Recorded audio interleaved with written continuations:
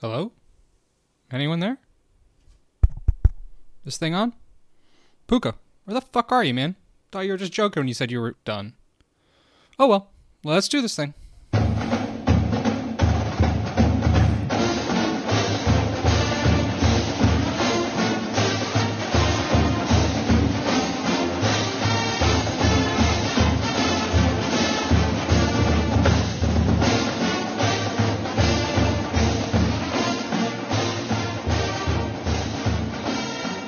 It's Carrying Cord, and I'm Red.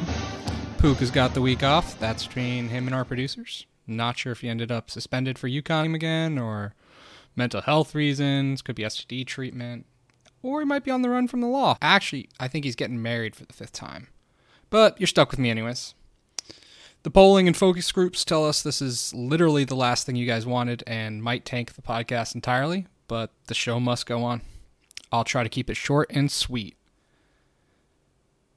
No retractions this week. I'll save that for when Puka's back so he can admit how he was wrong. First thing I want to get started with is a random factoid about James Madison. They're up to 9th in the nation in the old Coley Matrix rankings, and that was before their win last night. Just crazy story of them making the transition to FBS football, and they're actually led by former USF great quarterback Jordan McLeod. So that's a name some of y'all might remember. Just continues the storied success of quarterbacks who leave our program and go on to do better things elsewhere.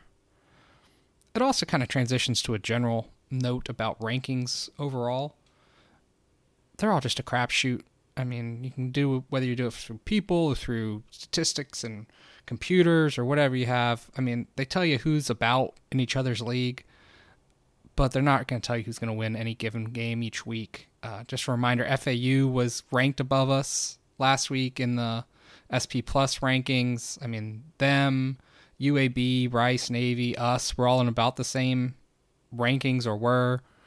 And as we look ahead, there's 2 teams that are above us. There's a gap with Memphis and UTSA, and there's 3 teams who are pretty far gap below us as well with Temple, UConn, and Charlotte. So if you go 3-2 in those, that still gets you to 6-6. Beat the teams you're meant to beat. And even despite the big loss of us losing to UAB and FAU, we really haven't changed our rankings. That's about what the rankings said we were. They knew who we were. As we go to our own internal predictions, Puka was wrong last week with the loss to FAU. This week, his preseason prediction was a win. I also had a loss still. We'll see how that pans out. We're really just going rapid fire through this thing without Puka adding in his commentary. One new little segment I'm going to do, since Puka isn't here to stop me, is I wanted to analyze specifically the 3 and outs that we had on offense last week. It was 4 drives, and Coach Go talked about this specifically in his press conference too, about how he's noticing, and the stats are bearing out, like 1st and 10, when we do awful on 1st and 10, that just sets up the drive. So the first 3 and out we had, we tried to do a quick outside screen to a wide receiver, got tipped. Then the second play, we max protect where we have the post open and miss it. And then down 3rd and 10, we just try to do a deep shot down the sideline that's covered. No idea what was with that play call. But, you had the right idea on a first down. You're trying to do an easy, quick pass, trying to pick up some yardage. Doesn't work. 2nd down, you really had the play you wanted. Doesn't work. So that's 1 3 and out. Second set of 3 and outs. We're under the shadow of our own goalposts. First down, run for a loss, handoff, horrible O-line blocking, 2 defensive linemen are in the backfield. It's awful. So you're behind the sticks. 2nd down, actually our first successful play here. QB option run. Brown keeps it, gets positive yardage, but not a first down. 3rd down, we go back to the wide receiver screen, trying to keep it simple. Get something positive. Simmons makes a bad cut, doesn't get to the first down. Just inches short. You could tell how badly we wanted to go for it, but couldn't. So that's frustrating.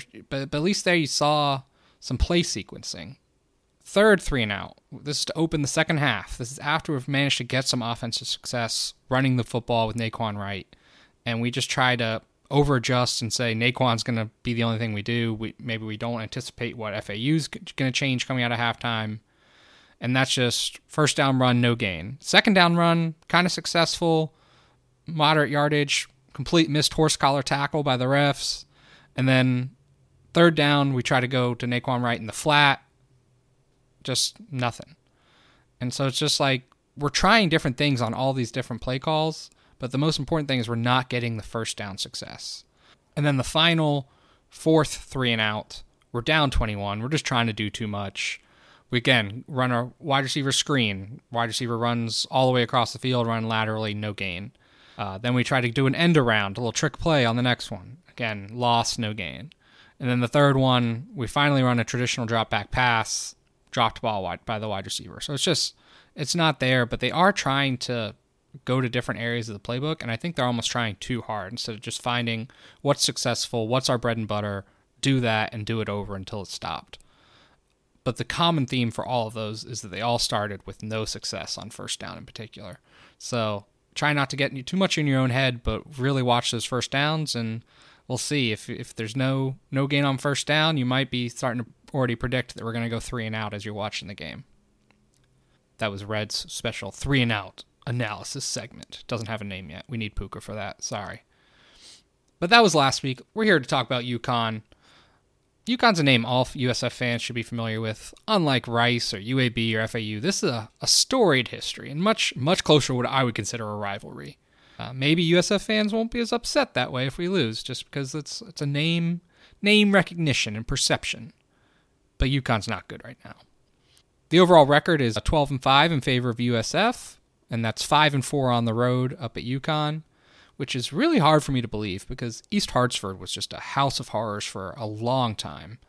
It's an 8-game winning streak in USF's favor right now, including 4 on the road. Prior to that, it was a 4-game road losing streak for USF. So that's what I remember about East Hartsford, but apparently not so much recently. Sanjay on the Bulls pen, he listed out the storied history between USF and UConn much better than I could, but it's got some crazy stories and games in there. Voodoo 5, there's a snow game, there's Puka infamously flicking off the camera. There were games where UConn beat us without ever scoring an offensive touchdown. It goes on and on. But for this year, USF is favored by 2.5? I don't get it. What the fuck? We're favored still after those last 2 weeks. Hey, that's why the odds makers know what they're doing and I don't. Over-unders 53. UConn, they're 1-5. They lost to NC State, lost to Georgia State, lost to FIU, lost to Duke, lost to Utah State. But they did beat Rice 2 weeks ago. They had a bye last week. So let's talk about that win over Rice. Early first quarter, Rice is leading 14-0. Everything's going well. Turnovers bite them in the ass. 2 fumbles in 4 plays. Under 2 minutes, all of a sudden it's 14-13. It would have been tied if it wasn't for a blocked extra point. But that's how quickly the game could turn on you. Rice had 4 turnovers overall. They outgained UConn 474 yards to 319, 26-12 in first downs. It was just domination all over the place, but turnovers let UConn into it and let them eventually come back and win the game. Another note out of that, UConn's just highlighting their bad offense. They're 2 for 9 on third down conversions on offense. We got to be able to take advantage of that bad offense. Other notes about UConn, they're led by old ball coach Jim Mora. He's been around in college and NFL forever. He's going to run a disciplined team, more traditional kind of offense and defense. Another connection, Todd Orlando in his past was the Huskies defense coordinator for a while, back when we were talking about those crazy games that USF had against UConn. But yeah, I don't know what else to say about him. I don't think he's going to have any insider knowledge of their team currently. But the real story is their offense is just bad. 322 yards per game. We talked about the third downs just a second ago. But we said the same thing last week. The USF defense is the perfect remedy for that. Just can't be. It can't be. We're gonna play some defense this week, I think. They're led by their backup quarterback, just like the team last week. Quarterback number 6, Taquan Robertson. He's Penn State transfer, but did not play at all there. This year he's got 970 yards passing, 7 touchdowns, 2 interceptions, and it has about 60% completion rate. Their biggest offensive weapon is running back 22, Victor Rosa.